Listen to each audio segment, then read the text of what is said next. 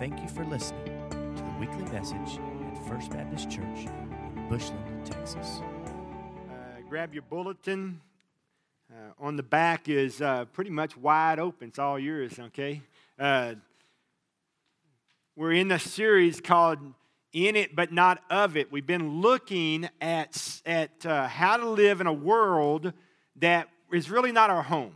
That we as believers, we as children of the King, we're told that we're passing through. This is not our home. Don't get comfy. Don't think they're going to love you here, okay? But we're here for a little while. We're vapor. Here for a little while, gone.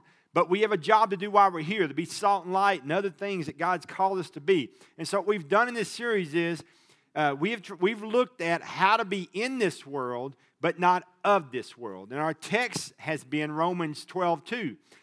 That says that we should be no longer conformed to this world or to the pattern of this world, but we, who are called by God, to be transformed by the renewing of our minds, that we might know God's perfect will, His pleasing and perfect will.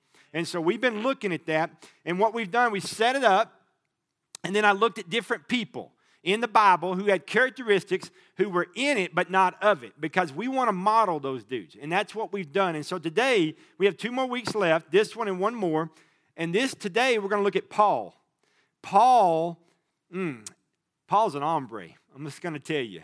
He's an hombre, and I don't know that 25, 30 minutes is going to do justice in Paul's life, because through Paul, we have over half the New Testament. All right, so we're just going to kick his tires a little bit today, okay? Now, understand this about Paul. Paul was not going to be on any GQ magazine anywhere. Just wasn't. Short, round, and bald. Okay, everybody comfy now? I mean, because that's not going to happen. So that was Paul, okay? Paul, that was kind of Paul. Paul was rough.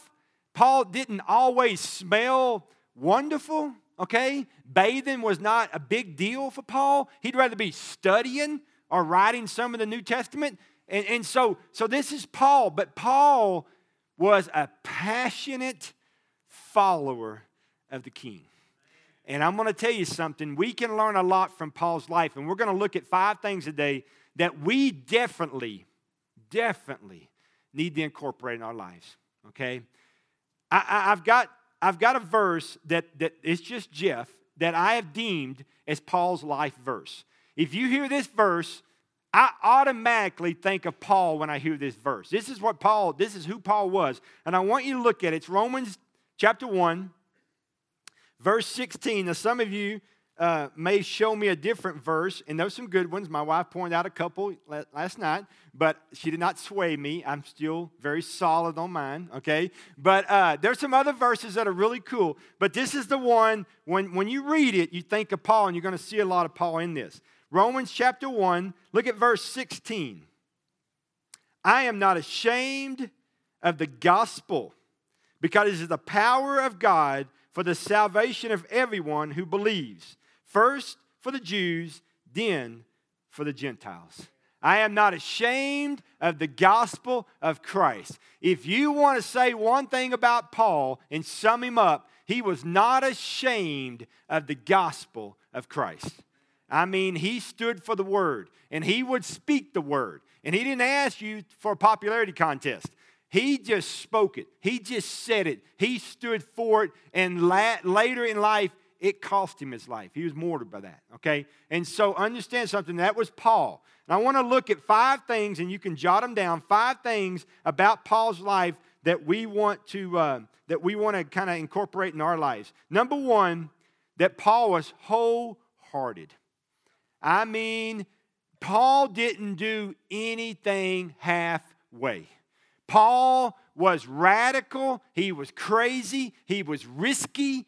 We talked last week about extravagant. He was extravagant. He was going beyond reasonable limits. That was Paul's life.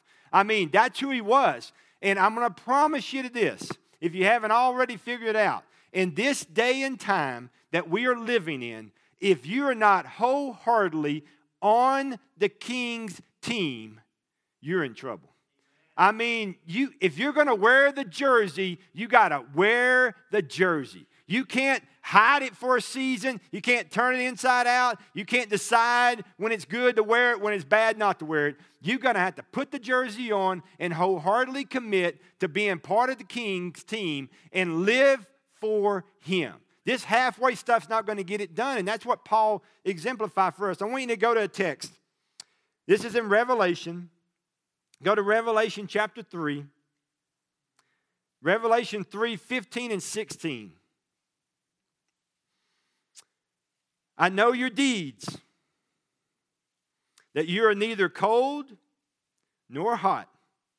I wish you were either one or the other. So because you are lukewarm, neither hot nor cold, I'm about to spit you out of my mouth. That's a bad way to start your journey with Jesus. Jesus says, look, if you're going to go with me, if you're going to be part of me, if there's come a time in your life where you accepted me as your Lord, your Savior, and I'm Lord and I'm Savior of your life, and you call yourself a Christian, this lukewarm stuff is over. Because you're going to make me spit you up. Don't make Jesus spit up. Live a life that would honor Him. Go wholeheartedly, go all in, no limits, extravagant, go risky, go radical. Don't care what people think. Just stand up and say, yes, I am a follower of Christ. That's what you got to do. This hot, cold, depending on who's looking, is not going to get it done. Okay? You can't be hot at church, cold at work. Okay? You got to be all in. Because Jesus said, don't make me spit you out. Today, where are you? Just a simple question. Jesus just really felt like throwing you up. When He looks at your life, He looks at you, He looks at you at work, He looks at you wherever you are. He's confused. You make Him nauseous. He can't figure out what you are. You don't know what you're just doing whatever the dance is, people playing music for you. Decide whose team you're on. Decide who's you're with and follow Him and don't look back. Don't make Him spit up. Number 2 you see about Paul is his thankfulness. All through his writings, constantly through his writings, you see nothing but thankfulness. I want you to turn to Colossians. Go to Colossians. Go to Colossians chapter 2. Thankfulness. You see that in the world today? No, you do not. Not like you should. Thankfulness. Look at Colossians 2, verses 6 and 7. So then, just as you've received Christ Jesus as Lord, continue to live in Him, rooted and built up in Him, strengthened in your faith as you were taught, and overflowing with thankfulness. Overflowing with thankfulness. Flip over a couple of pages to 1 Thessalonians. Look at chapter 5, verse 16. 1 Thessalonians 5:16. It says, be joyful always. We'll get to that in a little bit. Pray continually. Give thanks, when? In all situations, in all circumstances. For this is God's will for you in Christ Jesus. Be thankful, overflowing with thankfulness. Be thankful in all situations, all circumstances. Let me ask you this. Are you thankful, overflowing with thankfulness, thankful in all situations and circumstances? Are you? Because the world is a gripey, whiny, complaining world. If we're going to be in this world and not of this world, if we get over there in this camp and we gripe and complain and not grateful, not thankful, none of this stuff, we absolutely look just like the world. But what happens when you're over here and you're thankful and it's overflowing? I mean, it's strange today, but if you say thank you to people today, it almost shocks them. 30 years ago, if you didn't say thankful, they're about ready to slap you down. I'm just telling you, rudeness is kind of the norm. It's just sad, but it is. You want to shock the world today? Let your thankfulness be overflowing. It messes with people. Just say thankful. Just say thank you all the time. I mean, even when they insult you, this is my deal. When people just chew me out, I don't know what to say, and what I'm going to say is flesh. I just say, thank you. They look at me like, I'm trying to make you fight with me, and why are you saying thank you? It just messes with them because it doesn't fit. It usually derails the conversation and they leave. That's good. Just be thankful. Are you grateful? Are you thankful? Is that something that you have to really try to be? Are you normally not that? Let me ask you to incorporate one thing from Paul's life, if nothing else. Learn to be thankful. Just learn to be thankful. Just learn to be thankful. Learn to be grateful, because if you will, as mom and dad, your kids will echo that. But if you gripe and complain, guess what? You're going to raise a family that gripes and complains. And you're going to wonder why nobody wants to come over your house. That's why. Be thankful. Be thankful. Number 3, joy. Joy. The book of Philippians is pretty much summed up by the word joy. That is, if you wanted to look at the whole book of Philippians, Paul and that whole address of the book of Philippians, he simply says joy or rejoice 13 times in that book alone. Rejoice, rejoice, rejoice, rejoice. Joy, joy, joy, joy. Does that not sound like the world? That does not sound like the world. That's not what the world does. The world says, gripe, gripe, complain, complain, unhappy, unhappy, never enough. That's the world.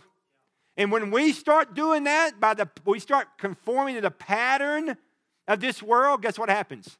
You don't look any different. You don't look any different. Blend right in, blend right in. But when you're constantly having joy, when you're constantly rejoicing, that's hard to do. There's a level of maturity that comes from. There's a stockpile that must be, that's going to take several cords of wood, okay? You're going to have to do some cutting, all right? That's going to have to draw from somewhere, okay? This surface stuff won't get that done, because on the surface you're going to want to gripe. But joy comes from the depths, my friend. Joy does not come from happy. See, happiness comes from happenings.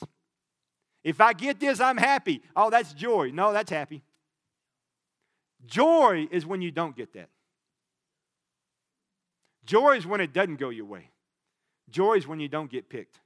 Joy is when your circumstances stink and you're still rejoicing. Oh, you say, well, Paul didn't know nothing about that. He didn't have a clue.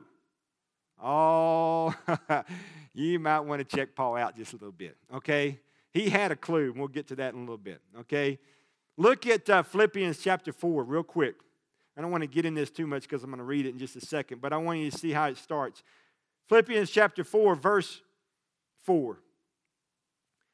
Rejoice in the Lord always. It doesn't say rejoice in the Lord when it's good. Rejoice in the Lord when it's not windy. Doesn't say any of that. Doesn't. I mean, 4 or 5 years of drought tested our rejoicing. Okay? But I'm going to say something to you. It's not a matter of can you rejoice when everything is perfect and it's just like you ordered in prayer. But can you rejoice when all of your prayers seem to be silent? That'll separate the men from the boys. That will tell you whether you got good tread on your tires, because it will leave a mark, my friend. You see, my friend, when you're praying and you're praying and you're praying and it's nothing and it's nothing and it's nothing, can you still go in with an adoration of praise?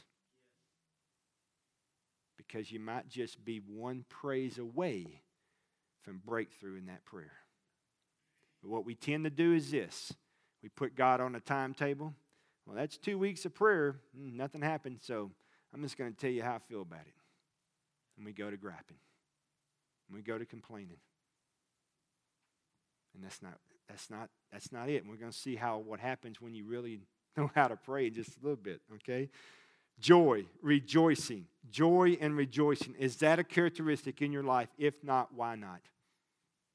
It needs to be a part of us. Because if it's not a part of us, the opposite of that is a pattern of the world. Just simple that. You say, well, I'm real happy when things are good. That's what the world does. That you're not doing anything different than what the world's doing. But are you a person full of joy, and do you rejoice always? That is a different looking person. Okay? Number 4, you see in Paul's life a spirit of contentment. We know it as peace. Paul was a man of contentment, and he was a person or a man of peace. I want you to look at Philippians chapter 4. We were there already, so look at Philippians chapter 4. Look at his contentment. Look at his peace here, okay? He begins verse 4 by saying, rejoice in the Lord always. I'll say it again, rejoice. Let your gentleness be evident to all. The Lord is near. Do not be anxious about anything, but in everything by prayer and petition, with thankfulness, present your request to God. And the peace of God, but the peace of God, which transcends all understanding, will guard your hearts and fill your minds in Christ Jesus. The peace that passes all. I mean, it absolutely trumps everything. I mean, they won't even understand it. It passes all understanding. It trumps it all. The peace. The peace. The peace.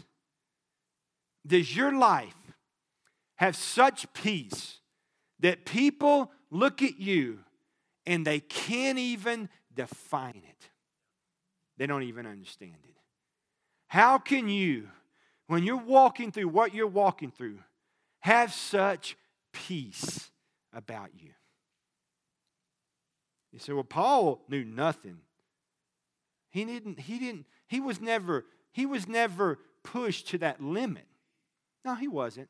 He was only beaten. He was only whipped. He was only stoned. And he was just imprisoned. That's just a little bit. Now, not just Taj Mahal prison. We're talking nasty dirt floor, rats crawling, dirty, scummy, sick-looking kind of prison. Nasty. And that's where he pens this book. Rejoice always. Oh, just rejoice. Peace. Look at contentment. Let's go down a little bit further. Look down at verse 10. Philippians 4:10. I rejoice greatly in the Lord that at last you have renewed your concern for me. Indeed, you've been concerned, but you had no opportunity to show it. I am not saying this because I'm in need, for I have learned to be content whatever the circumstance. I know what it is to be in need, and I know what it is to have plenty. I have learned the secret of being content in every situation, whether well-fed or hungry, whether living in plenty or in want. I can do everything or all things through Him who gives me strength. No matter the circumstances, I have found the secret to being content. You need to underline, put a box around, put lights around, secret. Listen to me. The secret here is verse 13. There's the secret. I can do everything through Him who gives me strength. Now, we put that in locker rooms, we put that on T-shirts, and that's sometimes the theme of the verse because that's going to help me overcome 6'8", 355 linemen. That's fine.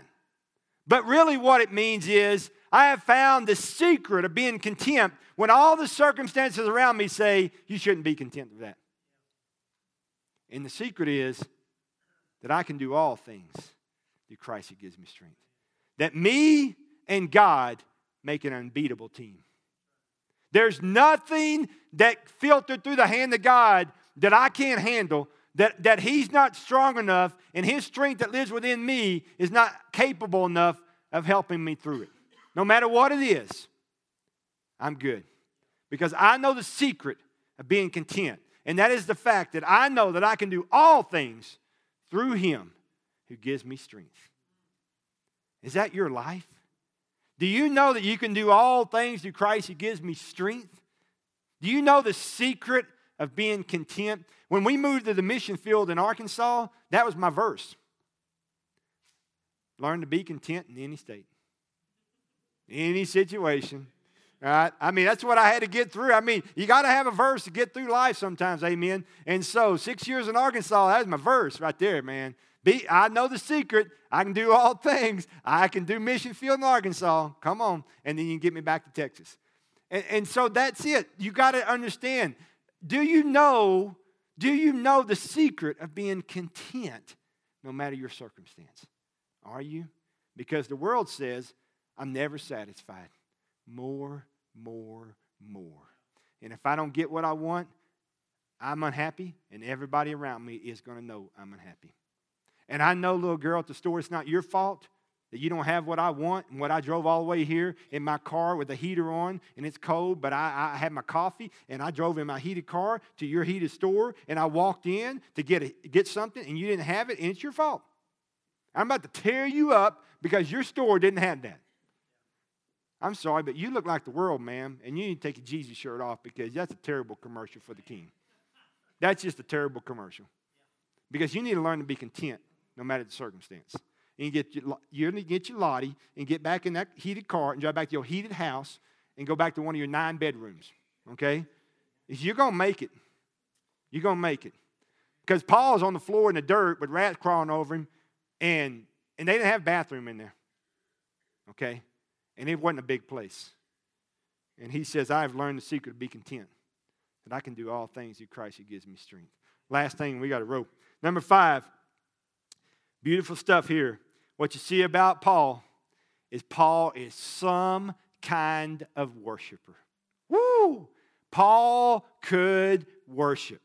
I mean, he could worship. He could praise. I'm going to tell you something. If you can go back and look at this, Acts chapter 16, 25 to 30, this story is when they throw Paul and Silas in the prison. Now, the reason they threw him in prison, there's a girl with a demon in her, evil spirit. The spirit could interpret the future. So her owners said, woo, we make money off her. So they're making money off her. Paul cast the spirit out of her. He cast it out. Just took that evil spirit, cast it out. They said, we ain't having that. Throw them suckers in jail. So they threw him in jail. So they're sitting in jail, dirty floor, rats everywhere, nasty situation. So what's Paul and Silas start doing? They just start singing hymns. Singing hymns.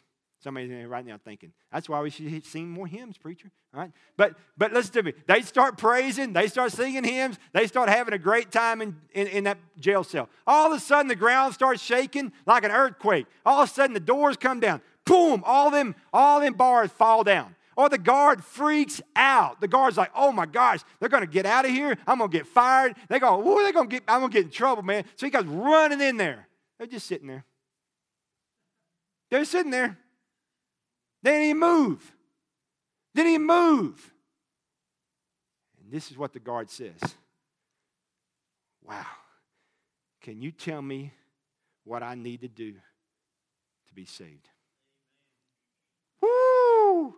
Can you tell me what I need to do to be saved? When's the last time somebody looked at your character and your integrity and your life and said, whoa, you got to tell me what I need to do to be saved? When's the last time someone saw your life and wanted what you got? When? They looked at you. They looked at you because they gave you too much money. Instead of keeping it, you gave it back. You should have treated the person this way, but you forgave them. You love the unlovable. You were Jesus to them. Your character, your integrity trumped everything the world saw. And because of that, someone looked at you and said, I need what you got. I don't have that, and I need that. You see, Paul's life, that's what happened. He's just sitting there, never moved, just still singing, just singing. And the guard freaked. And the guard said, tell me what I need to do to be saved. People around you at work, your kids at home, your wife, your dad, your mom, your father-in-law, your mother-in-law, when they look at your life, when they watch you do this thing called church outside the walls of the church, by your life, just your life, is it pointing people to Christ? Do they want what you have? Oh, that'll mess the world up. In it and not of it? I've never met one person that is conformed to the pattern of this world that I went up to him and said, can you please tell me how to be saved? They don't know what that means. But I've seen a whole bunch of people that did not conform to the pattern of this world, but they were transformed by the renewing of their minds, that I said, I'm going to model that characteristic in your life, in my life. Paul and Silas, the walls fell. They could have walked out, and they sat there.